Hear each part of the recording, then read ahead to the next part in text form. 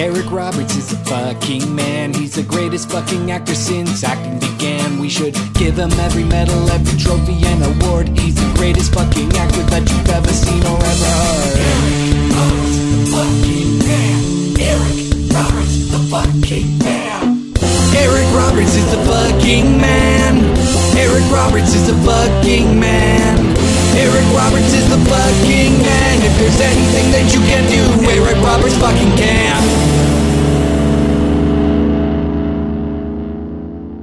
Hello, nurse. It's episode number 25 of Eric Roberts is the fucking man, the finest Eric Roberts related podcast co-hosted by a guy named Liam. Speaking of which, say hello to my fantabulous co-host, Mr. Liam O'Donnell. Hello, Liam. Hello. Liam, I just noticed that I didn't introduce myself. My name is Doug Tilley. Yeah, and in that moment, I was going to say, oh, hi, Doug. So to sort of point that out. And then for half a second, I forgot what your name was. It just left my brain. This is the quality banter. I was going to call you Canada Man for half a second, and then I decided. I am Canada Man, Liam. How has the last 2 weeks been treating you? Pretty good. I got a chance to see Green Room and to interview the director and the composers of Green Room, and that was pretty great. Cool. When we were recording our most recent episode, I had mentioned how much I wanted to see Green Room. I think it was before we started recording, and you said that you were hoping to see it, but you didn't know if you were going to. And then, like the next fucking day, you saw it and interviewed the fucking director. Well, we got this last minute in, so. A friend of mine was supposed to set up a screening. That fell through, so I thought my opportunity had fallen through to see it ahead of time. And we got an invite, and no one invites Cinepunks to do it. You know, we have like 500 listeners. You know, like the media doesn't care about us, but we got an invite. I guess because we have punks in the name, they just were like, "Oh, this is appropriate." So we got invited to see it and to talk to the director. I mean, it was like a half hour. It wasn't like I sat down for a long conversation with the director, but it was a quick interview, but they were very cool, and it was cool. I was glad I got to do it. Liam? Yeah. Liam? Yeah. 2-word review of Green Room. Fucking brutal. Okay. That could be taken as both a positive or negative. Oh, positive. Let me put it this way, actually. Crazy intense. Yeah, that's good. All right, well, that could also... Okay, anyway, that's enough jibber-jabber. Today's guest on Eric Roberts is the fucking man is a comedian and playwright from right here where I am, in the great white north. You might know him best as the writer and star of Win a Date with Dave Cave. It's Dave Cave. How are you today, Dave? Hello. Good. Yeah, I like how you said, like, you might recognize him from that, because there was not a lot of people there. But I'm sure, you know what? No, people can recognize me from that. Explain to me, Dave Cave, what was or is Win a Date with Dave Cave? Oh, boy. Well, I've done it twice. It's kind of a traveling show. Basically how it sounds. I like the idea of dating reality shows, so it's half stand-up. I make the audience fill out forms. I kind of do a mini screening process, dating process. I make them do challenges, and eventually I pick a winner. Now, what are the qualities that you're looking for in a romantic partner, or maybe not romantic, but at least a dating partner? Boy, this is getting really real, really fast. Yeah. No, we get real. You know what? Eric Roberts is the fucking man. God, you know what? I don't have a type. I'll put that out there. I don't have a type. I'm pretty open to it. Someone who's fun, and I think in the case of the show, someone who's going to make a good story later. Something a little interesting. So it's more important that they're interesting than, say, that they're attractive or that they have a good personality. Oh, yeah. That's interesting. In your 2 sessions of this, have you had success getting a good story out of them? Yeah, one story lasted for about 6 months. Oh my God. Well, this might surprise you, Dave Cave, but the person that you were referring to, they're on the line right now, so let's talk to... No, I'm just kidding. Oh boy, that would have been a great little twist. Well, you scared me because he is from where you are from as well, so that was... Very cagey way of describing where I'm from here in Peterborough, Ontario, Canada. Okay, I didn't know how secret you were if you had, like, fans that didn't want to know where you're from. If people want to track me down and kill me, they're going to do it. There's nothing I'm going to be able to do to stop them. Unlike yourself, Dave Cave, I'm very easy to find. Which isn't to suggest that you haven't had your certain level of success. I just mean that my name, when you look it up, you find 2 things. Me and all the dumb shit I've done, and some marriage counselor in the States. Wow. You should bring him on this show. Actually, you know what? That would be a great idea, because we do have some reality show based programming starring Eric Roberts coming up on a future episode. But which brings us to the topic, Dave, of Eric Roberts. What do you know about Eric Roberts? I'm gonna be real. I'm gonna be real with both of you because I feel like you're comfortable saying people. Going into this podcast, I knew Eric Roberts as the guy who did the voice in The Talking Cat. Okay, that's actually, you are several steps above at least half of the guests that we've had on Eric Roberts, the fucking man. Okay, and I knew him as Julia Roberts' brother, and I knew him as he was in The Expendables.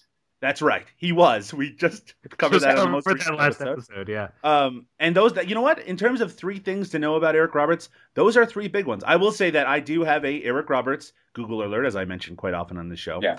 And one of the things I find is on social media, people are constantly saying, Eric Roberts is Julia Roberts' brother? And it's like honestly, people are finding that out every single day. But I want to just put it right out there at the beginning of this episode, number 25 of Eric Roberts is the fucking man. Yes, Eric Roberts is Julia Roberts' brother. Another fact learned. Yeah, I thought that was like the number one thing that people know about Eric Roberts. Well, here's the other thing. A lot of people don't know who Eric Roberts is. Yeah, that's true. I can say that with as much confidence as probably anyone on the planet not named Eric Roberts, because I'd have to tell people on the street, sometimes randomly, but often within people I do know. And I'll say, I host a podcast about Eric Roberts, and their response will be, who is Eric Roberts? Yeah, probably. So you just approach people on the street? Okay. Absolutely. Gotta get Billy Eichner style. I track them down and throw them against the wall, and I'm like, I host a podcast about Eric Roberts. You know what? And then their immediate response is, who's Eric Roberts? Yes, that's right. And also, get away from me. I don't know who should be more insulted, you or Eric Roberts. We love Eric Roberts. We have a podcast about him. We bring on people who are experts and know 3 things about him, including that he was the voice of a talking cat. Oh, I can't even laugh about that. Well, something you will be able to laugh about, Dave, are the 2 films that you've chosen for us to watch today. I'm going to just reveal what they are right now because we're going to have a lot to say about the 2 of them. Wow. First is 2006's Phat Girlz with a Z. And then we're going to follow that up a little bit later with Chicks Dig Gay Guys from 2014. Now, what about these 2 titles made them interesting for you to possibly talk about on this podcast? The fact that it was called Chicks Dig Gay Guys and Phat Girlz. Those titles are... I'll tell you, when you decided upon them, I was very excited because of the titles. And then a certain level of reality sunk in while I was watching them. You know what, though? I hate when movies have just vague one word. You know, there's like adaptation or the reckoning or the reason. Or Precious, based on the novel Push by Sapphire. Yeah. I love direct movie titles that you know what you signed up for, you get what you signed up for. You know what I mean? No, I know what you mean, and you're exactly right, because I'll tell you, and I don't like to use these words, but Phat Girlz has fat girls in it, and literally every scene is about like these girls and how they're fat. Yeah. I think for the listeners who are not visually looking, let's clarify, it's fat with a PH here. And I think we're far enough from that time that for some people that is a vague and confusing title, because I'm not sure that the Phat is quite in the current lingo the way it was at the time. Well, they explain it in the movie. They do. That's fair. Well, I'm sure that actually, now that I think about it, the movie came out a good 8 years after that term was actually relevant anyway. Uh-huh. Yeah, when Martin Lawrence has added it to our national lexicon. But anyway, we will get into the details of both Phat Girlz and Chicks Dig Gay Guys. But right now, we need to talk about the latest Eric Roberts news on The Roberts Report.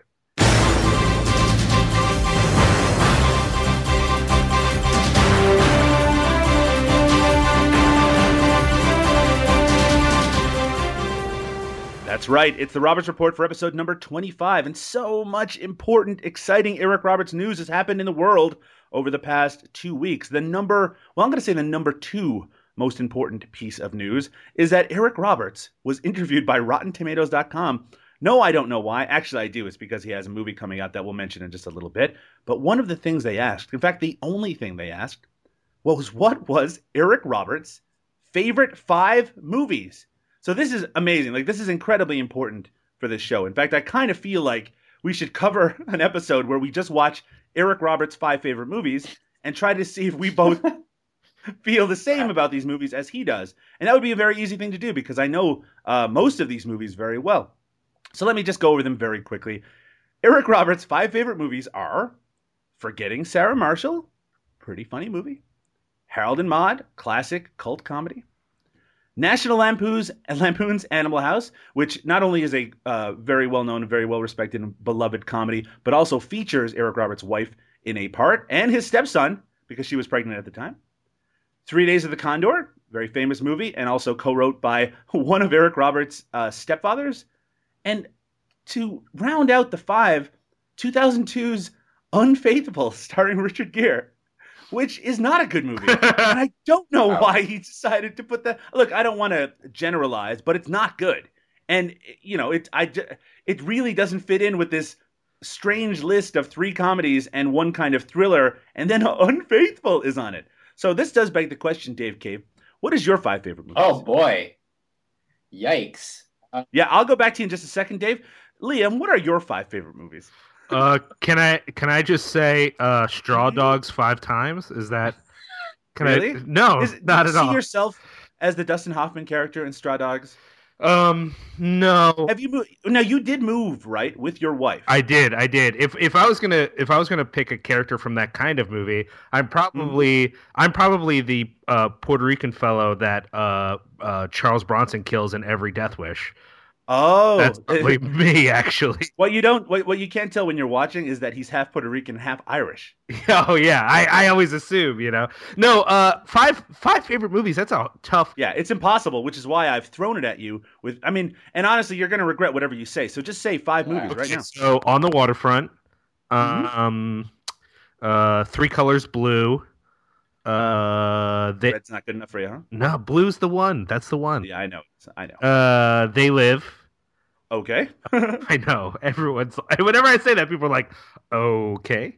I think it might be the order that you put them in, but okay. Oh, this is a random order. This is not in order of importance. Okay.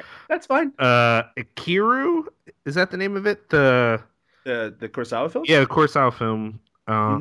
And fuck. Let's round it out. Oh, fuck. Come on, Liam. Something punk. What's punk? Something Repo Man. How about that? There you go. I thought you were going to say Decline of American Civilization Part 1. Western Civilization. Come on, Doug. Western Civilization. I don't know. I'm no punk. Oh, I'm from fucking Canada.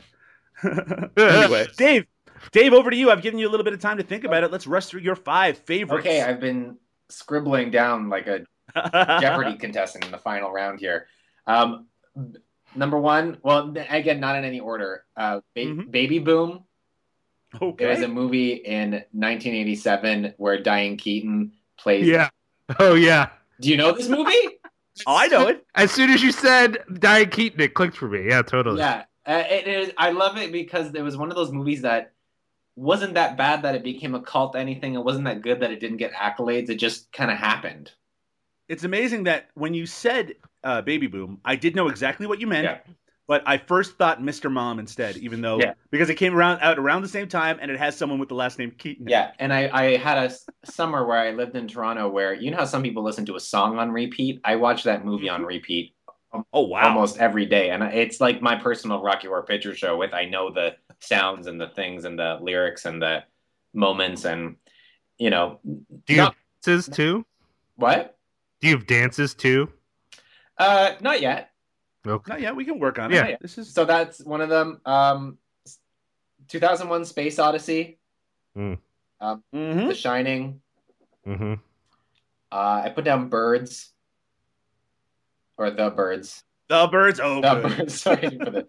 And then not Birdemic. I thought it might have been. No. I want to see that. And then Fame was a lot. Fame. Oh, Fame is so good. Yeah. Liam, you really seemed invested in Dave's picks. Yeah. Well, I was listening. No. Yes. Because I find this so difficult. I actually find people's like 5 movie lists very fascinating because it's like I don't, how do any of us choose 5 movies? Like it's impossible. Well, it's also Well, sorry. It also reveals like it's a really intimate thing to reveal because it kind of reveals like these are the values and morals that are important to me. Well, I'm just going to, before we move on, I'm just going to say quickly my 5 favorites. Yeah. They are Forgetting Sarah Marshall, Harold and Maude, National Lampoon's Animal House, 3 Days of the Condor, and this is a surprising one, Unfaithful from 2002. Perfect. It's not bad. Moving on. Fort Worth televangelist reprises his role as an Italian crime boss whose life changes after converting to Christianity in Rally LA, Breaking the Curse, which is currently in select theaters, but I'll tell you, I bet most of the people listening right now will not be able to find it. It is the second movie of a trilogy. I don't know what the first one's called, and I'd never heard of it before, but I do know that the second features Mr. Eric Roberts, some guy who's a televangelist. And the very brief plot I just gave to you would suggest that it might be a faith-based movie, but who knows? Rally LA Breaking the Curse stars Golden Globe and Oscar nominee Eric Roberts, director and evangelist Rick Reyna, familiar Fort Worth televangelist Kenneth Copeland, actress Sophia Adela Luke, I guess that's her name, and Sharon Garrison from Drop Dead Diva. Keep your eyes out, and of course keep your ears out for our future episode covering Rally LA, Breaking the Curse. We'll, of course, bring more news about that in the future. But this is something a little more interesting. There was a recent interview, again, another interview with Eric Roberts, because he is currently promoting the film Compadres. Now, Liam, you watched the trailer for Compadres, correct? I did. Now, Compadres is currently, I think it's actually currently on DVD, Blu-ray. I think it just got its release. Either that or it's currently having a short theatrical run. But because of that, Eric Roberts is doing a lot of promotion for it. In this interview, which was very obviously done via email, it's one of those ones where questions that should have follow-ups never have them, and sometimes he just ignores whatever was being asked entirely. But there are some interesting questions that were asked, and the most interesting, this is why I said the first bit of news, his 5 favorite movies, was the second most important piece of news this week.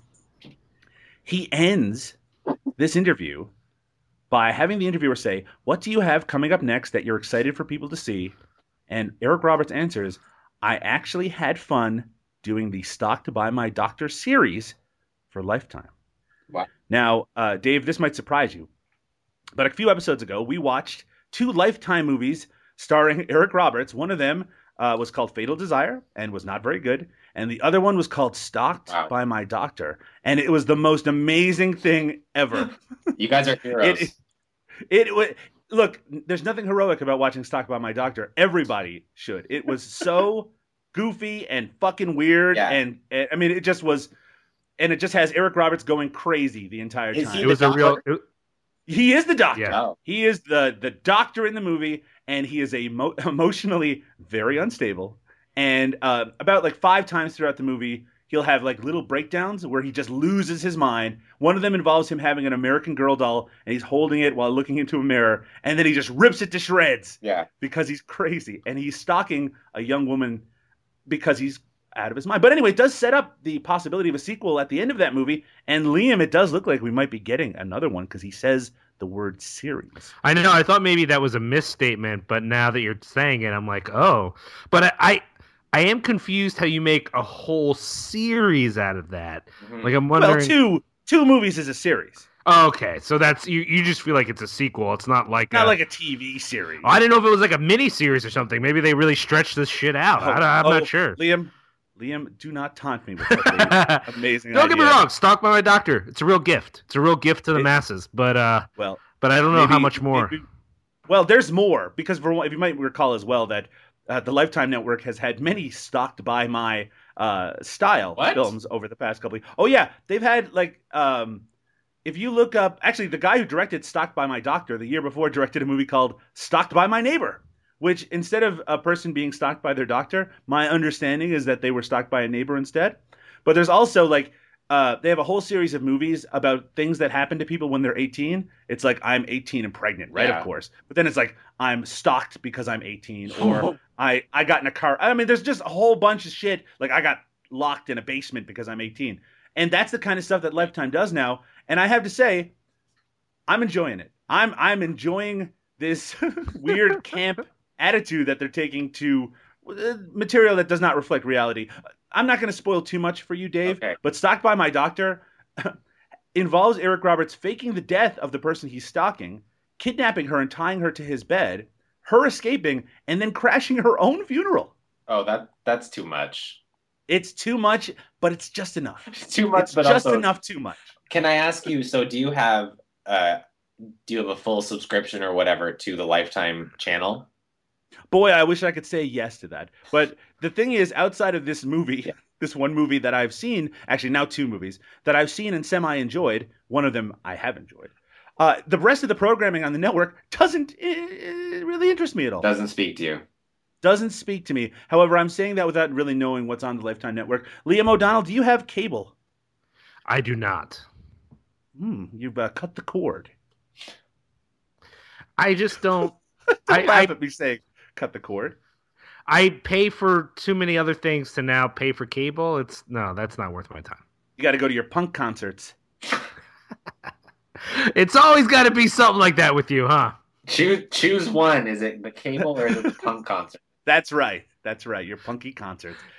The other thing that was asked to Eric Robertson's interview is, looking back on your impressive career, you've played some very powerful and intriguing characters. What do you feel has been your greatest role? And if we were able to convince Eric Roberts to be on this podcast, maybe I'd ask him what his greatest role would be. And he would answer something like this. I have loved so many of my roles. I love all comedy, especially compadres. Now that is a company man. Mm-hmm. I loved doing Final Analysis, Star 80, and It's My Party. So if you're looking for the trifecta of quality Eric Roberts, it's Final Analysis, Star 80, and It's My Party. No Pope of Greenwich Village there. Surprising. Yeah, that is surprising. Recently added to the ever-expanding Eric Roberts IMDb page is 2017's Fatties, Take Down the House.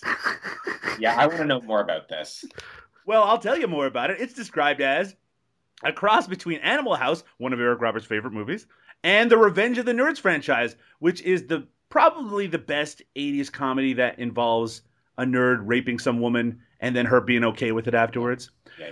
The story takes place on a sunny college campus where four rather large and socially challenged freshmen encounter the wrath of the powerful Delta Pi fraternity. And fat guys like pie. This college comedy Rumpfest? What? Jesus. Yeah, I read that and I stopped, I wondered, I wrote it down, I spun in a circle and fell down again. Because Rumpfest is not a term. Well, I guess they don't have Rumpfest in Canada? That's a really common thing here. Well, I mean, I've heard of Rumpspringer. But no, I guess there's just like a lot of asses. That would suggest that, right? Maybe it's because these fatties have such big asses. Okay, I'm sure it harkens. Sorry. To say a rump fest means that it's either a festival of rumps or it's just there's I don't know. And then I thought maybe they meant to say romp, like a comedy. Oh, a comedy romp, but then it would just be romp or fest, right? I'm sure someone just heard the term romp before and just doesn't know what it means or how to spell it and got confused and things, Well, it harkens back to the National Lampoon's production model.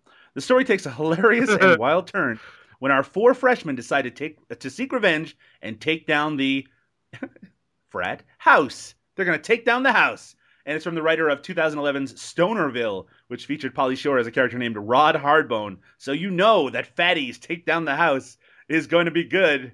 Look for it in 2017. I know I will be. Enjoy the Fatties and their ample rumps. But now we have to take our first break. Speaking of rumps, we need to come back and talk about 2006's Phat Girlz, Phat, starring Monique. Join us in just a moment.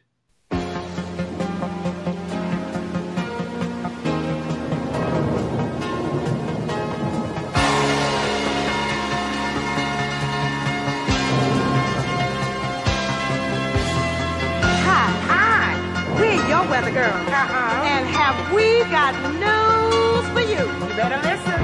Get ready, all your lonely girls, and leave those umbrellas at home. All right. It's rising. Rising. Water's getting low. How low, girl? According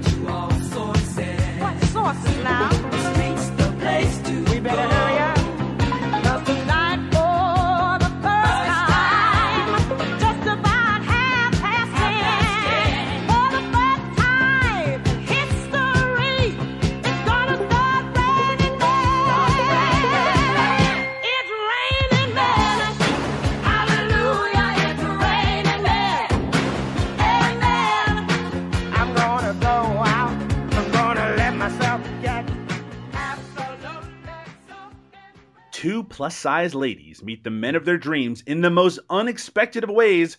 Yes, starring Oscar winner Monique. It's 2006's Phat Girlz, which is a comedy. And really, all you need to know about it is in the title. I have to say, I wasn't particularly impressed by Phat Girlz, just because every scene is about exactly the same thing. Monique, who is a larger woman, she's fully figured. She is basically hated by the entire world, but she always gets one back on him because she is smart and she has personality and she's able to express herself. But what she's missing is, I guess, self-confidence, confidence in her ability to design plus-size clothing for women. So what she needs to do is to be shown love by a guy from Nigeria, a doctor, who then she suspects might be cheating on her, but he wasn't, and she does get that confidence, and she does make Eric Roberts produce her plus-sized line of clothing, and then there's like a super happy ending, and I'm not sure what we learned at the end of it, so I'm going to have to ask both of you what that might be. Let's start with our guest, Dave Cave. Dave, what did you think of 2006's Phat Girl? Well, I'd like to direct how when you were describing the movie, when you said it's a comedy, your voice kind of caught on that word. Mm-hmm. You know, you kind of said comedy. Comedy? Yeah, there was a question mark implicit in my pronunciation There was a of question comedy. mark in the center of it, much like a talking cat. Uh-huh. And I don't know if that's a trend in Eric Roberts movies to leave you guessing and wondering of the tone of the movie. He doesn't allow us just to pinpoint his movies into a genre. They cross over. Yeah, Is what I'm trying. it's a very, European art house kind of mode of it. But I think by the I don't know if she's not a likable character. No. And I wanted she's to not. she's not likable. Nope, she is not likable. That is 100% the case. And I think when you have a main character that is so... Listen, I wanted to like this movie. Because any movie with... are we saying plus-sized, fat, P-H-A-T? You can say whatever you want, Dave. When we put no limitations, though we might say, oh, you can't say that word after you say something. Well, okay. Well, I think any movie with plus size woman of color in the lead, I 100% wanted to get behind and support and like. Absolutely. And especially with a black female director behind this. Mm-hmm. However, it's not good. No, it is not. It's not good. It's confusing. She was violent. She was aggressive. She, at that point when you said that when you were describing the plot of the movie, I was like, oh, thank God I have a recap right now. It all came flooding back, I bet, as I was going through it. Well, the question I have for you guys is when she is at the buffet having a date for herself and piling on, like, it is cartoony, the amount of food that she has on her plate, and I don't believe that we needed to see that. Not because I was grossed out, but because it was just such an over-exaggeration of how much any person... Like, she had a tray of 7 plates. Well, she didn't want to have to go back again. But I can relate to that. But it is weird when the movie, ostensibly to some extent, seems to be affirming... large women, to have such an extended scene where the joke is, look at how much I'm gonna eat. It's like, really? And that's not the only one. I mean, again, no, there's a lot. Yeah. Yeah, there's a constant stream of reinforcing the very stereotypes that people seem to be throwing at her throughout the movie. Well, and I'm not going to get too much into it, but there's incredible parallels of representation of stereotypes within this movie and our other movie.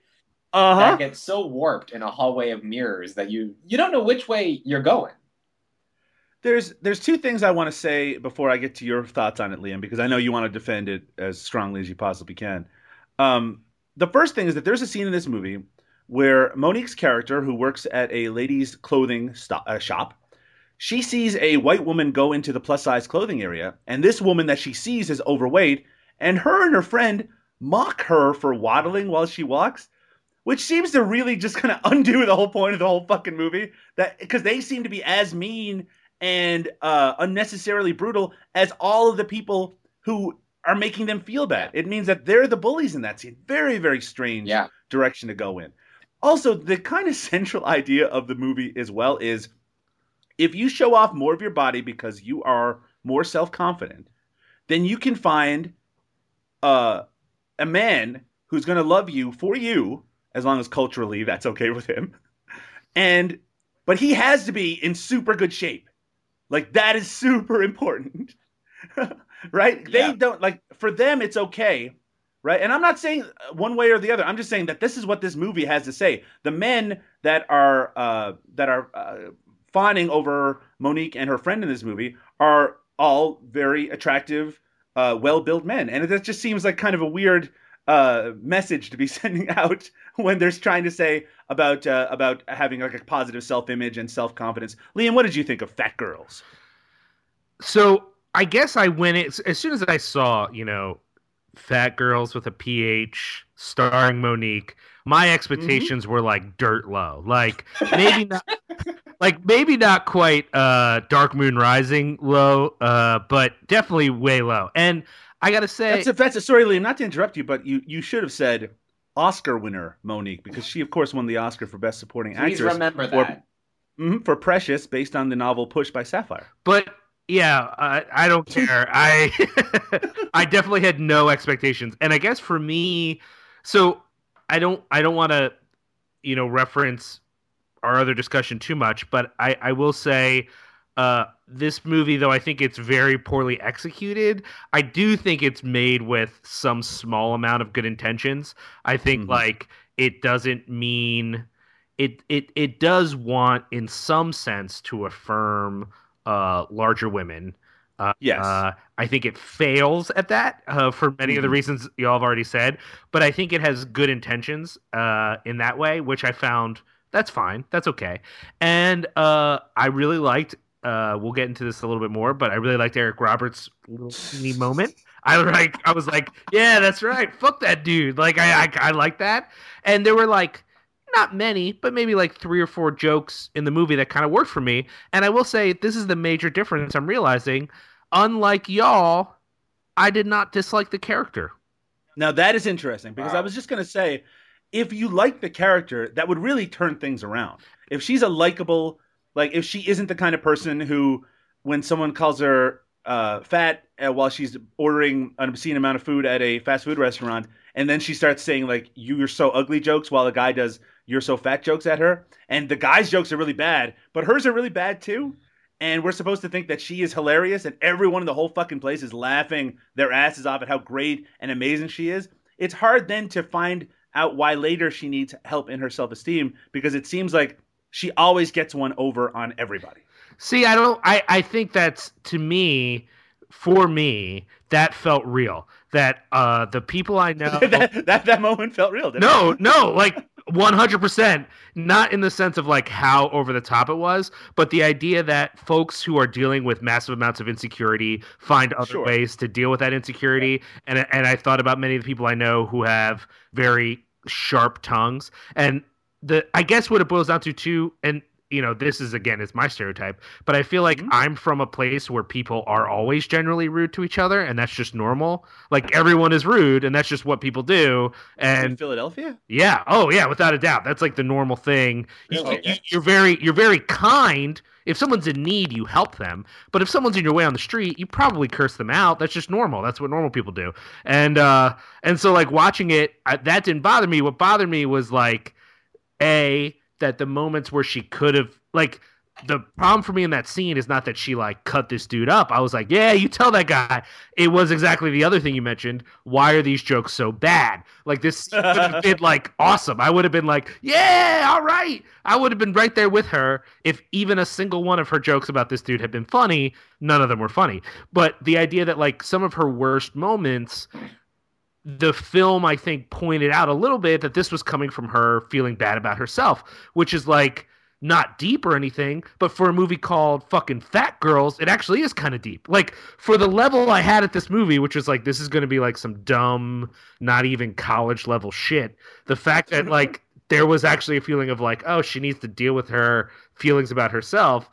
It's so like childish psychology, but it's more than I expected at all that I didn't hate the movie. Now, to be fair, there is certainly a vague arc to her character. Yeah, I mean, it's and the parts that were like some of the parts that were particularly bad were funny bad. Now there are lots of things that were bad that were not funny bad, and I just suffered through. But there are a couple things where I was like, oh, I can't believe this is happening right now. Like that's what we're gonna do? Okay, sure, let's do that. That's fine.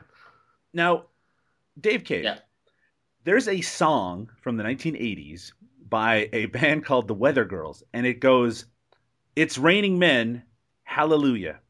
And in the music video for that song, it's about these overweight women, and they're being surrounded by these beautiful men that are raining down upon them. And while watching Phat Girlz, I thought it was like a 90-minute adaptation of that Weather Girls video. Wow. Well, it's funny you mentioned that because I a lot of the songs kind of seemed like I felt like there was a song in there that they tried to get the rights to "It's Raining Men" because no duh, but they couldn't get the rights, so they sent that song to the music department and said, "Can you just make a song that sounds like this?" There you go. And there's a few songs in there that like there was it sounds like, oh, this sounds like an Eve rap song in 2006, but it's not Eve. You know, there was always every time I heard a song, I thought, oh, this sounds like, oh, it's not. Oh, it's not the song that I know. I do think Brick House is in there. Isn't that correct, Liam?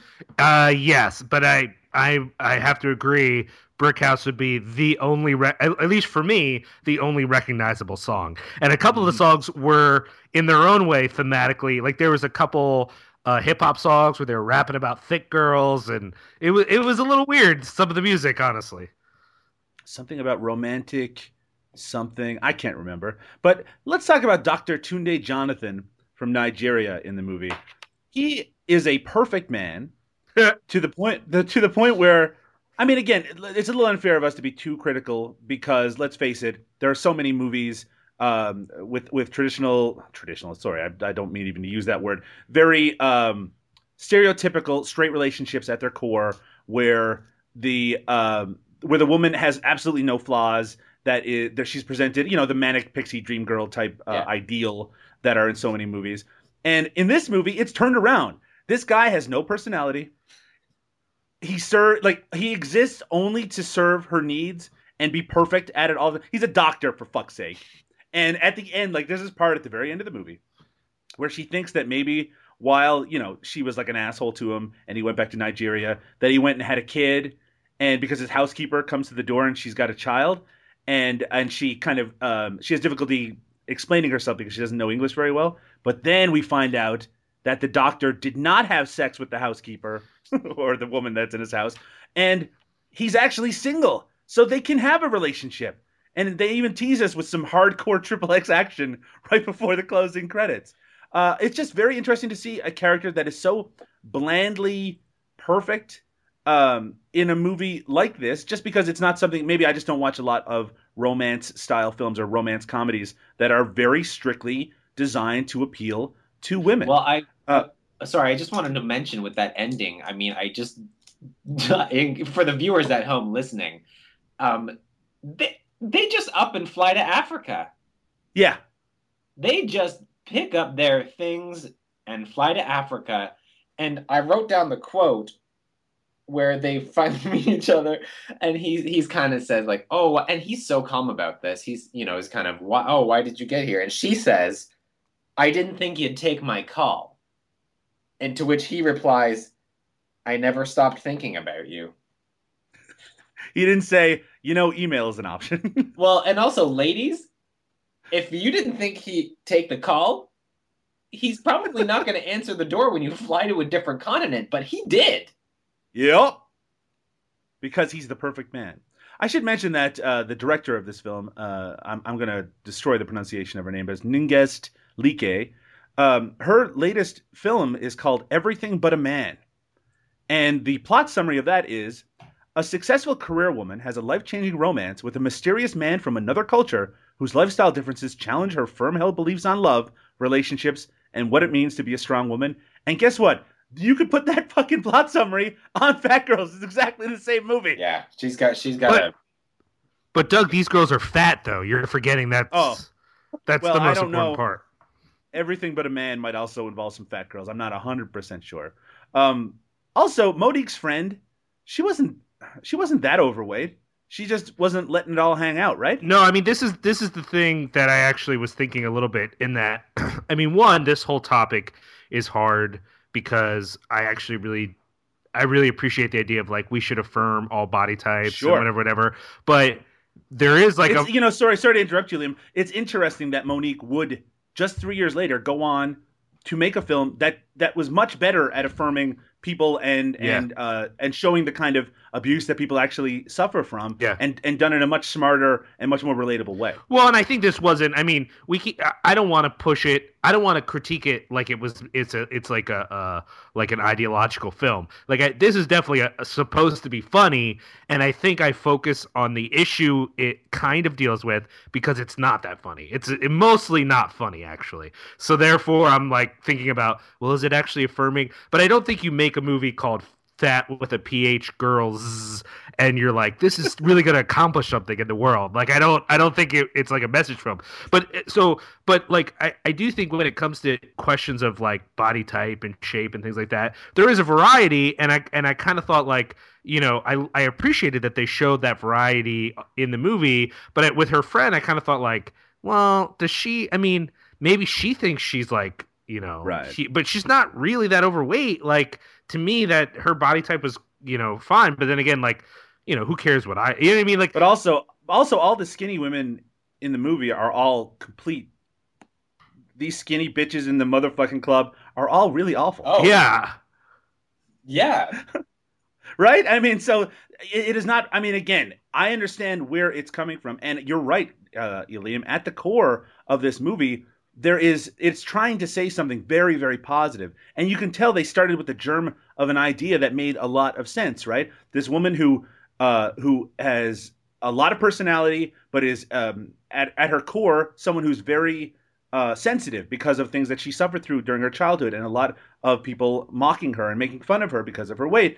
And then she has to find that self-confidence, and that's another thing I had trouble with. Her affirmation comes from the fact it has to come from a man, and isn't that horseshit? Well, yeah, I disagree because I think I liked the end of this movie because I think her affirmation comes from throwing a mannequin out of a window.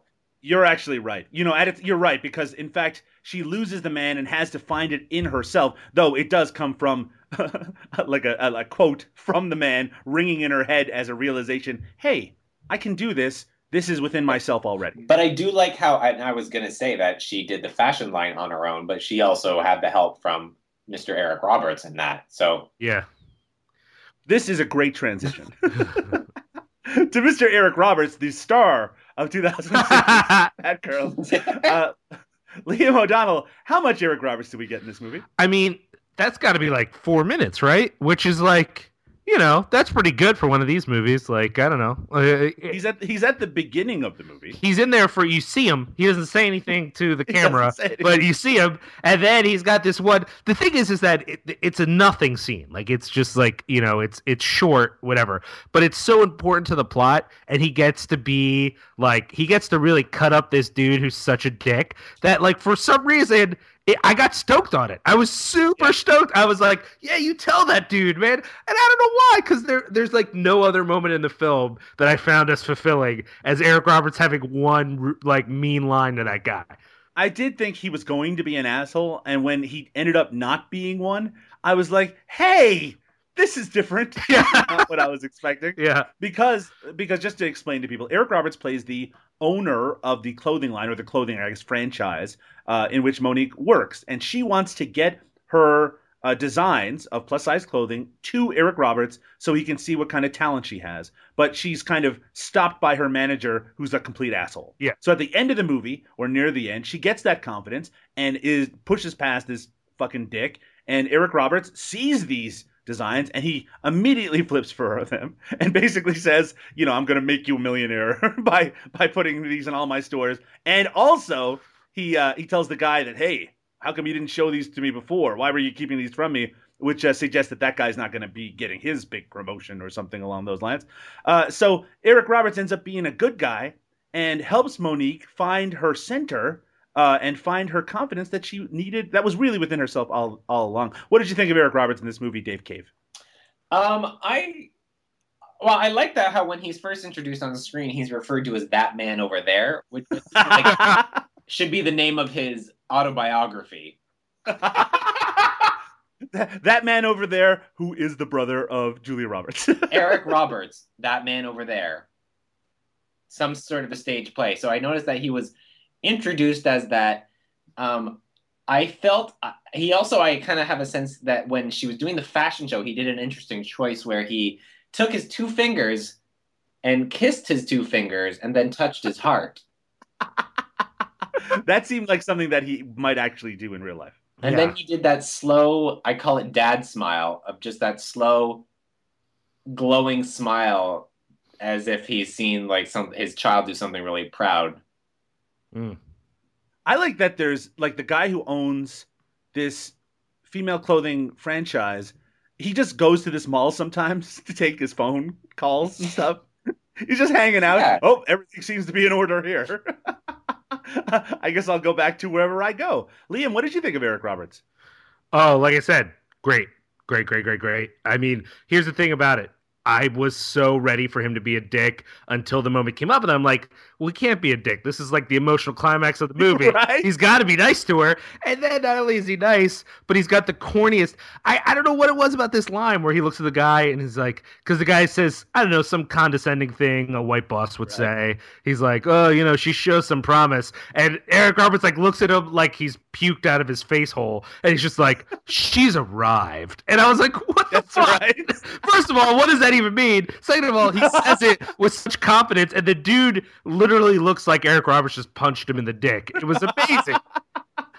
I don't know why. Like I said, no part of the movie was as effective for me as that one moment.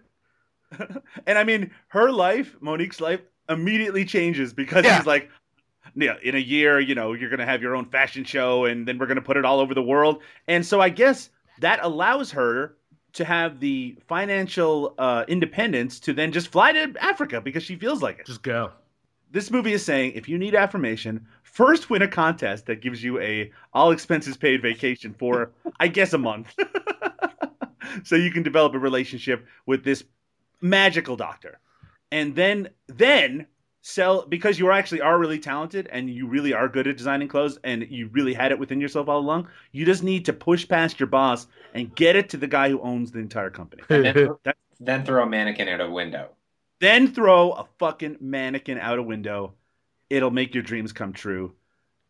Liam O'Donnell, is Eric Roberts the fucking man in 2006's Phat Girlz? He's got a little sliver, but what he's got, he works it. I'm going to go with the man. All right, Dave Cave, what do you think? The fucking man or no in Phat Girlz? Because I've also seen him in this next movie. In this movie, he was not.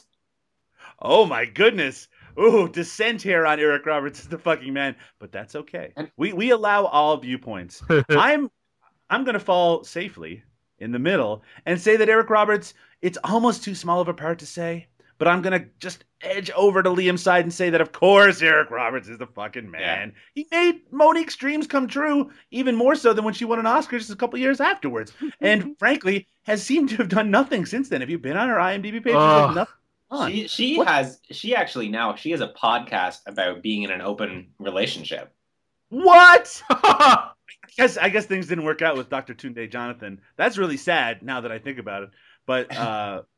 But my man Godfrey is in there, and maybe she was wanted to get a piece of Akibo as well. Anyway, we're going to take a break. And when we return, we're going to talk about the movie that we've all been waiting to talk about. It's 2014's Chicks Dig Gay Guys. And we're going to get right on that in just a minute.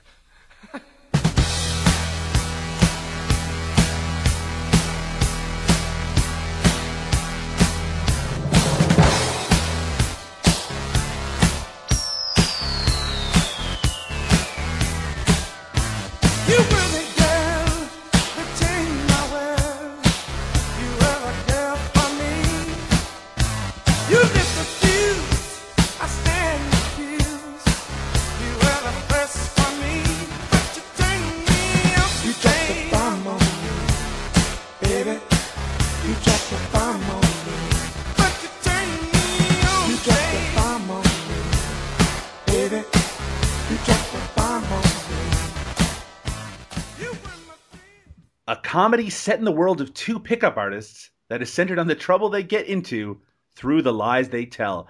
That very vague description sort of describes 2014's Chicks Dig Gay Guys, written and starring Nathan Anderson. He's the brains and brawn behind Chicks Dig Gay Guys, ostensibly a comedy that might be one of the most unpleasant experiences I've had in recent memory, but also baffling. The fact that in 2014, which is when this was made, that they thought that this was a good idea.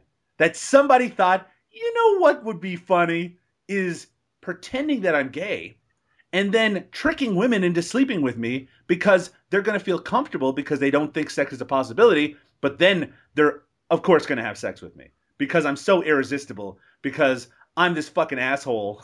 Sorry, maybe I'm overflowing a little on my thoughts on Chicks Dig Gay Guys. As I mentioned, Chicks Dig Gay Guys was written and stars or co-stars Nathan Anderson.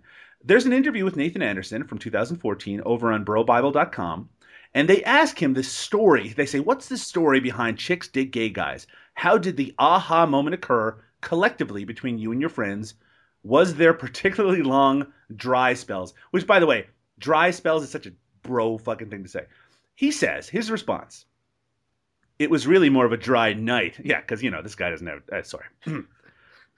I was out with a few friends, and it was a full house, but not the good kind. The kind where it's so packed that you can't seem to get a word in with any girl because there's so many other guys trying to hit on them that they almost shut down and retreat to their group of friends. None of us were getting any play, and I knew we needed an edge, something that would set us apart from every other dude in that bar who was hitting on these chicks. I remembered how every time I saw a gay guy, he was always surrounded by women, and it hit me. If you're the gay guy, you're in. I instantly went for it by stopping 3 hotties in their tracks with a big, oh my god, these are the cutest shoes I've seen all leg. Like nobody here has any fucking style, right? I had never seen such an amazing response. It was the beginning of a wild period in my life. A human being said those words. He was being interviewed. He knew that the person was going to write down what he said. And he thought that people would read that and be like, I want to see a movie about this piece of fucking shit. And then he made it.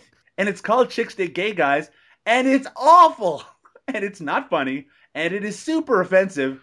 And also, I hate myself for having watched it. Liam, let's start with you. What did you think of 2014's Chicks Dig Gay Guys? Honestly, I also hate you for having watched this movie. It's bad. It's really bad.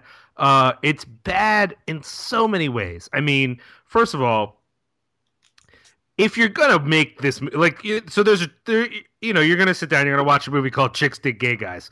The best case scenario is you hope someone's writing the movie who, I don't know, knows someone who's gay, or at least has gotten the memo, like the hard F is like not cool, like you shouldn't probably drop that the whole movie, and you should probably have like one character who's not a giant stereotype, and when you're being gay, you can just be gay, you don't have to like put on this whole act and wear crazy clothes. And no, this is like, so maybe not every way, but in many ways it's offensive.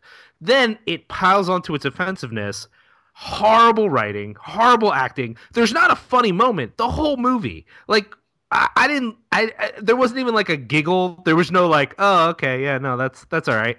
And then it's like the corniest, sappiest, like that total romantic comedy of like, oh, I know I've been lying to you, but guess what? Your boyfriend lies even more. That's why you should love me. You should love me because I'm slightly less of a liar than your current love interest. I like that. It seems like he saw the Bronson Pinchot character from Beverly Hills Cop and decided that's what gay guys are like. Oh, exactly. That's what they'll be like in this movie. All of them, no exceptions. And women, by the way, they're so dumb. They're sheep. They're dumb. So fucking right. So all you need to do, here's this one step, and because all people are exactly the same, and we can split them in these gendered categories, which are so easy to like. You just need to hack the system, right? Yeah. And oh man, gay guys are always surrounded by women. Every single gay guy I've ever seen always have women, and they're just waiting to jump on that guy's dick. That's what they want, right? Because they're non-threatening. Maybe because gay guys are not raping women all the time. Maybe they're not bros like this piece of shit. Anyway, sorry, I'm getting a little heated. Dave, Yeah. what did you think of Chicks Dig Gay Guys? Well, I saw the title and I immediately was like, this is just the next step in my life path, right? What I had to do. And I was blown away that it was 2014 because I remember there was that kind of in the late 90s when there was kind of like those American Pie type movies, gross out sex comedies. Sure. There'd be that scene where two girls were about to kiss and the two guys would be watching and they'd say, no, we're not going to kiss until you guys would kiss. And the level of gross out, it'd be like, whoa, no way. And one of the friends would be, no, let's make out. And then the girls would make out. And I mean, the late 90s is not that long ago, but also a long time ago. Right. This movie was still that. And I feel like the movie at its core is not a sellable concept because it's both too gay and not gay enough. Yeah. It both, I feel like he was pitching it as, no, it's a movie for straight guys and it's a movie for gay guys. And it is both neither because no straight guy, like the demographic 19, 20-year-old college guys, they're not going to pay to own a DVD with the word gay in the title. And gay guys aren't going to watch this movie because it's not even offensive to gay guys, it's offensive to humanity in general. It's offensive to people who watch movies. It's offensive to cinema. I mean, even the straight relationship, he doesn't realize he has something better with this girl because her boobs aren't big enough. Like, that's an emotional point. That's not even a point for humor. That's an actual emotional beat in the film. Oh, I actually care about this girl, but I didn't know because her boobs are small. Yeah, I missed that. Well, look, my favorite part of this movie, and it's something I've been thinking about since watching it, is the villain of this movie is the boyfriend of the other leads. Okay, so there are two friends. There's the asshole who wrote this movie and his friend who's kind of a nicer guy. Ostensibly, he's supposed to be nicer. He wants to develop a relationship with this girl, but she has a boyfriend. And that boyfriend is an asshole. He's a jock, right? So we're supposed to hate him. And he is a douchey bro frat fuckface. Here's the thing.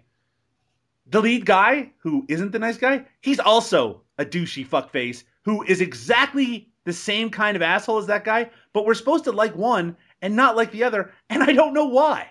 Right? I don't see the difference between the two. They're both complete pieces of fucking shit, and one is just kind of more violent in his shittiness, while the other one is more kind of sexually deviant in his shittiness, and that might have flown in 1978 if he was played by John Belushi, but it does not fly in 2014, and that guy is not John Belushi. He's Jim Belushi. So I just could not. And also, the asshole frat fuckhead guy, he's even worse of a stereotype, or at least equally as bad a stereotype, as how they're trying to present gay people in this movie. By the way, I shouldn't say gay people, strictly gay guys. Yeah. Who all act and look exactly the same, and it is... Man, the levels of offensiveness in this movie are actually a little out of control. What was your favorite moment of the movie, Dave Cave? Oh boy, I think one of my favorite movie moments, and I actually laughed at this. You know what? I'm going to take it back. I did laugh at a point at some of the quotes that they said. It was the part where he was at home with those two girls. Because I was thinking, like, if he's claiming that he's getting laid, pretending to be gay, it's like, we better see that happen, or else I'm leaving. Oh, right, I know. Because when he started mentioning, like, it's totally working, I thought, we better at least have a scene where that process of getting the girl... And so I was very happy the payoff was there. So he's in bed with these two girls, and they have a transaction of dialogue that actually, we're seeing it written on the page is just like this really big thematic idea. And the douchebag guy says, human touch is so important. And then one of the girls says, it feels so good to lay with someone without the pressure to have sex.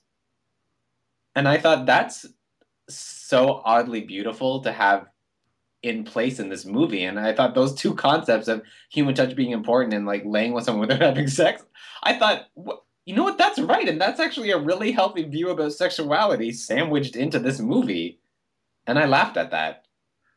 And then what happened? Oh, then he had anal sex with her. He said he had to have anal sex with her because that's all he knew. And maybe I'm revealing a bit too much about myself, but nobody. If you start the night not planning to have anal, you don't change your mind that quickly. Well, this guy did. In fact, let me go back to that interview that I was referring to earlier with the writer and co-star Nathan Anderson. Nathan Anderson was asked about whether it comes from a deceitful place to pretend that you're gay and then not actually be gay. He was asked, does anyone ever get pissed? He said, only the bros whose girlfriends were running to dance with me. The best part is that you look like such an asshole when you hate on a gay dude. The more they got pissed, the more all the girls jumped to my defense. I've never had girls literally fighting over me. It was incredible. And now going back to what you were just saying, Dave. After dancing and having a blast with these chicks all night, you end up back at their place, and it always leads to, I wish you weren't gay, and all the fun guys are gay. When that happens, you know you're in. Pick your poison. One of my favorites that worked 9 times out of 10 was, I've just never met a girl who could give head like a guy. Boom goes the dynamite. Before you can finish the sentence, they're trying to prove you wrong. Wow. So what that means, by the way, this movie has a completely unbelievable... This movie has a completely unbelievable, but, you know, sort of cute ending in that the bad guy, he loses his girl. Again, ostensibly, the good guy gets the girl. Everyone is happy at the end. But that's the movie. In real life, he just did this and never learned any lessons and never came clean to any of the people he fucked. And he was just the bad guy and continued to be and then made a movie about it. That's tough. That's a tough pill to swallow. That is a tough pill to swallow. And I would, Liam, what? Sorry, back to you. Oh, no, I was just going to say that I would also argue that it's so confusing because he's on the cover and he's not the main, halfway through the movie, No. He stops being the main character. That is true. That is absolutely the case. I mean, because he's got to take a back seat because he can't learn anything. Because in real life, he never learned anything. I honestly thought, and this was almost the only way that this could have been kind of saved, that there was going to be a realization, like, because he starts out the movie as being such a bro, right? And I thought that he was going to come to the realization that he was gay the whole time. Oh, I was hoping that, yeah. Right, because that would almost justify everything that happens. It's just that this was something that was actually inside himself all along, and he was kind of finding an excuse to kind of push himself into that lifestyle. But no, he is just garbage. Liam, what was your favorite moment of the movie? Well, I mean, let's expand this garbage thing even more. The only thing that could maybe be okay is if the movie also took the opportunity to say, oh, and maybe you should be less mean to gay guys, especially since one of the characters who, like, is a hero character is one of these walking stereotypes. But no, like, the bro dude says awful things, like truly awful things the whole movie. But there's not only that, I think we're ignoring the fact that bad bro, so there's good bro, who's the hero bro. Mm-hmm. Then there's bad bro. Bad bro's friend, multiple gay jokes. In fact, yes. Part of the suggestion is that the guy's friend is gay. So the only thing you could possibly say is like, well, maybe they didn't make anyone look bad. But they even, like, the minimum you could ask is that. But it's like, no, not only are we not really gay, but those guys who don't think they're gay, they might be actually gay. Oh my God, wouldn't that be gross? Wouldn't that be awful? That would be so gross. Let's panic. Oh, it's terrible. It made me so mad. So honestly, I mean, I want to say that my favorite part of the movie was the very brief cameo by Eric Roberts, which is funny because I think he's like second billed in the beginning of the movie. and he's only in the movie for like 2 seconds.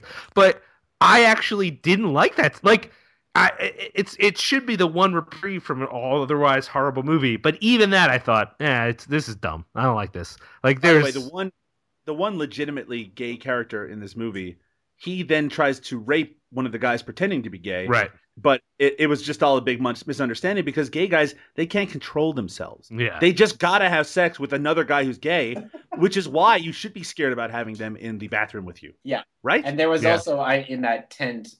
I can't believe this is even a scene we're talking about, the tent dildo rape scene during the camp thing, which is, I don't know, maybe a call back to the Brokeback Mountain because that was also in a tent. But I'm surprised no one brought up Brokeback Mountain in this movie. You think that would have been the most, kind of base, lame joke that they could make? I think the writers were so homophobic that they didn't even want to bring it up. Yeah, Right. Yeah. But I also noted there was literally horror music playing when the actual gay guy, and this is the guy who when he introduces himself to the other gay guys, he pinches their nipples. Yeah. Yes. Everyone's okay with that. Yeah, it's oh god, and then the character who we're supposed to like, he's supposed to be the likable of the two assholes at the center of this movie. He basically says, "Look, I'm not gay. This is all a big put on to try to fuck this girl who you're friends with." And the gay guy's like, "Oh, that's so cute. Oh, he thinks it's sweet. That's the sweetest thing I've ever heard." What the fuck is going on in this movie? Right, my good friend that you've been trying to, trick into having sex with you. She's totally going to be okay with this. Yeah, there's a lot of weird, like, the theme of consent, because also the nice guy's ex-girlfriend comes back and he's drunk and she has sex with him anyways. Yes, or tries to. But I did appreciate this, that at one point the scary jock boyfriend who thinks he's a wolf sometimes, he says to the fake gay guy, he says at one point, because the douchebag fake gay guy tries to touch the jock, and the jock says, "Don't ever touch me again." And he doesn't. Yeah. And I thought that was kind of nice. That was the one consent. And it was interesting what you said, Doug, about that character learning anything, because there is this one brief second where the nice guy of the two bros is like, "Well, you don't realize you have a real thing with whatever that character's name was." But you notice by the end of the movie, they never tie that up. He just he realizes like, "Yeah, you're right. I probably do like that girl." And then they have a conversation, and the climax of his emotional realization is being like, "You have to give me a lot of blowjobs."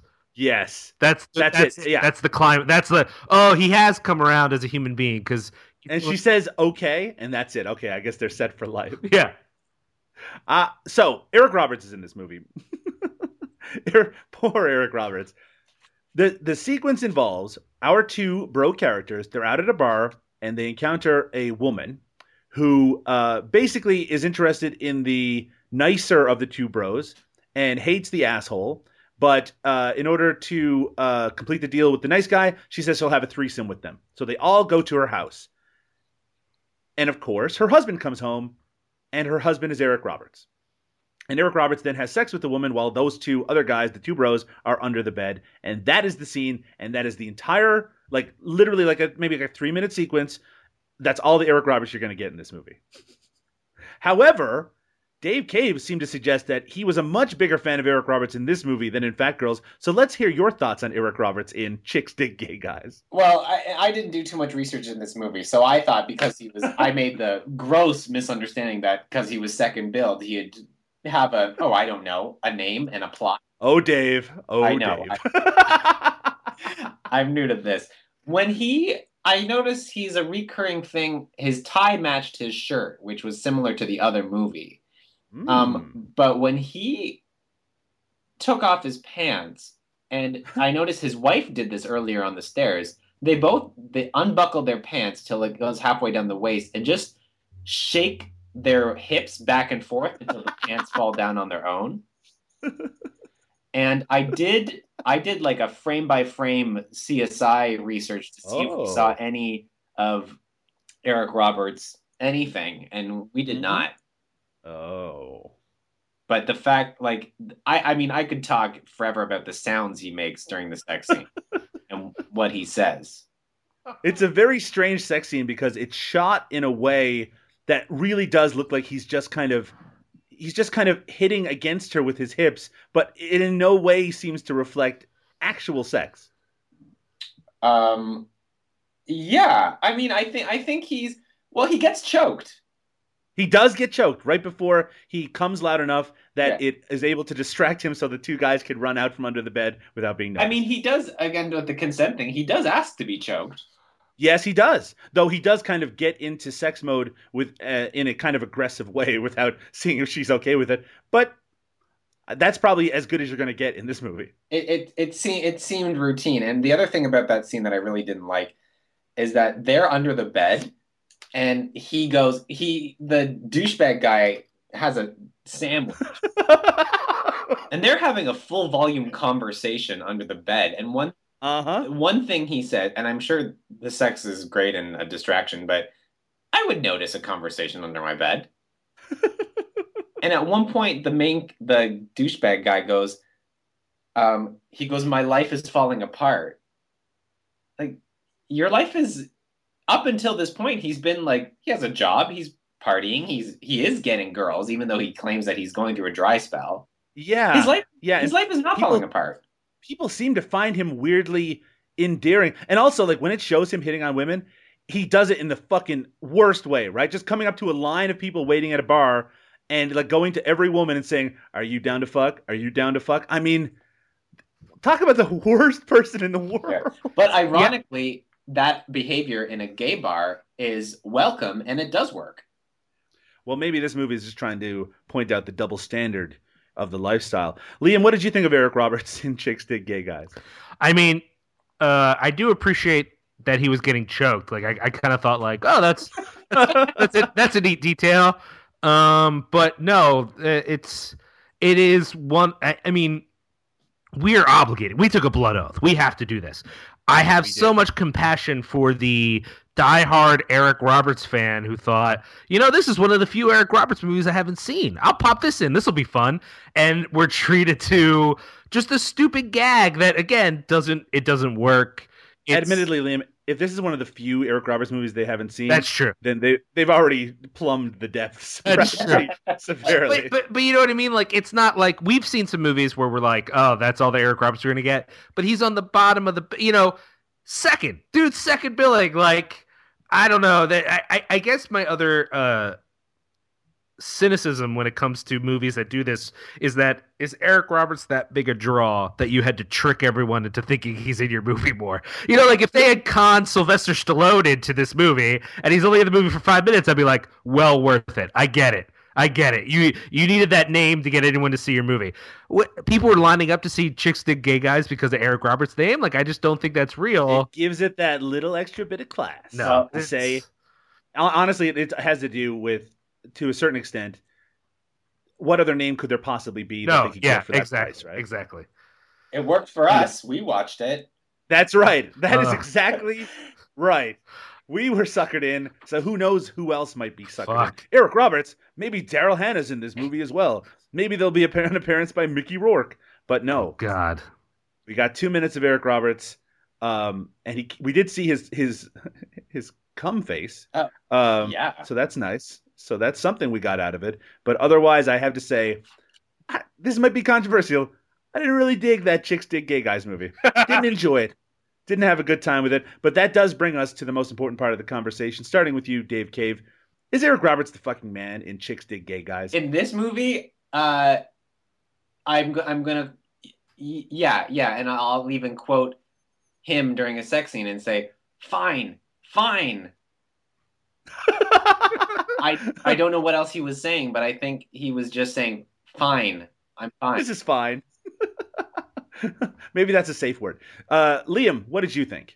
Fucking man? No. The deuce, you say? What? I no. I didn't like. I just thought it was. I guess it's if you put a little bit of avocado in a shit sandwich, it's not going to make it any better for me. This was too. Avocado is extra. I know. This was just too bad, and the scene was too stupid, and I just was already. I had already turned on this movie by the time we even got to this scene, and this is like 15 minutes into the movie. So I don't know. No, I got to go with no on this one. Well, I'm going to come, as is my preference, somewhere in the middle, leaning towards Dave Cave. And I'm going to say that, of course, Eric Roberts is the fucking man, but he is not in a fucking great movie here. He is in a horrific, offensive, ignorant, shitty piece of shit. And I cannot stress enough how you should not watch this movie. However, if you are going to watch it, just then put on this podcast and agree with us, agree with everything we just said. Because believe me, there's no other reason. There's no other good reason to watch chicks dig gay guys. It is bad, bad, brutally bad. And you don't even get very much Eric Roberts, so what's the point? Anyway, that is all there is. Let's take our final break. And when we return, we will talk to Dave Cave. And then we'll see what Liam is doing. And then we'll say goodbye. Be back in just a moment. These are the Daves I know. These are the Daves I know. These are the Daves I know. These are the Daves I know. David Hoffner, he works in my dad's store. He's worked here for 12 years. He'll probably work here for more. These are the Daves I know. These are the Daves I know. These are the Daves I know. These are the Daves I know. Dave Gord, I've known since I was 6. In grade 8 he broke his leg, so we got drunk and sick. 2006's Phat Girlz and 2014's Chicks Dig Gay Guys. Yes, featured all that and more on this episode of Eric Roberts is the Fucking Man, episode number 25. I want to say thank you for joining us today, Dave Cave. You know, this is the first time that we've ever had a conversation. In fact, I really didn't know what to expect, but you've been a delight and you've been able to contribute to the conversation and really did add to the flames of hate that I had towards the two movies today. Well, thank you. As I mentioned, I mean, I love bad movies and I love them better than I don't like good movies. I went to see the Revenant in theaters by accident. No thanks. How was it an accident? Well, I didn't know I wanted to go to the movies and I wanted to see some, I don't know, it was some Tracy Morgan comedy and I wanted to go see that. And my friend, he was like, oh no, that's supposed to be really bad. Let's go see The Revenant. And I had no clue what The Revenant was. Had I known it was going to be 3 hours of Leonardo DiCaprio breathing. Hey, he slept in an animal for that movie. I wanted him gone. I couldn't handle it. It was awful. Well, if it's any consolation, I think he had a really hard, unpleasant time making that movie. Great. Which we know because he mentioned it in every interview leading up to his inevitable Oscar win. Well, I felt like I was just as much doing an endurance trek watching it. So, In fact, it seems like you, Dave Cave, should have gotten an award. Where can people find your work, Dave? What are you doing? How can people find what you're doing? Yeah, I know I don't have Facebook and Twitter. No, you don't have Facebook or Twitter. I'm aware. I got it. It's a very conscious decision. I figured it had to be. Well, yeah, I used to have it, but I lost my mind, especially as a comedian. I feel like everyone's just in that big race towards that one thing, and it works for some people. I know it's legitimate. I'm not saying that it's not a real thing, but I can't stand it. I can't be on there all the time. But that's just as a comedian. I think that pressure of like to be funny every day. I can't do it. I don't know what it is. It stresses me out. I can absolutely understand why that might be the case. But you can. I was going to say this. I run and produce an open mic night here in Lindsay, but Lindsay, Ontario, Canada. Lindsay, Ontario, Canada, which is actually happening tomorrow. But I think you can probably get more information at lindsaylittletheater.com. And I have a show coming up in Peterborough. Maybe. Oh God, I sound like a flake now. Nothing's worse than like I might be doing something. Well, what you can do, Dave, is you can send me along any information you have about your upcoming shows, and I'll put them in the show notes so people can check them out themselves. Okay. Yeah, but pretty much. This isn't my first rodeo, Dave Cave. Yeah. Well, I think anyone who would listen to you on this episode realize how funny and interesting and smart you are. Oh, and of course, I want to check out your work, and hopefully we can have you back on again, Dave Cave. Yeah, I hope that there are more movies just as because I don't want to do a serious movie. I will say, Dave, that a couple days ago, Liam was skeptical about these movies that we were covering on the show, and I said, "Look, Dave wants to watch these two movies that nobody is going to want to watch." So this is great that we have Dave Cave here to cover Phat Girlz and Chicks Dig Gay Guys because no one is ever going to pick them otherwise. Oh, please give me the worst. The worst. Oh. Believe it or not, it gets worse. Okay. That's the message of today's episode. Liam O'Donnell, Yeah. where can people find the shit that you do? Like that Cinepunks thing and all that green room horse shit. So Cinepunks is punks with an X. I think people get confused. They think I'm just pronouncing it funny or something. So CinePunx.com. There's a lot of writing there. There's various podcasts, including the Cinepunks podcast, but also Horror Business and Loud Fast Philly.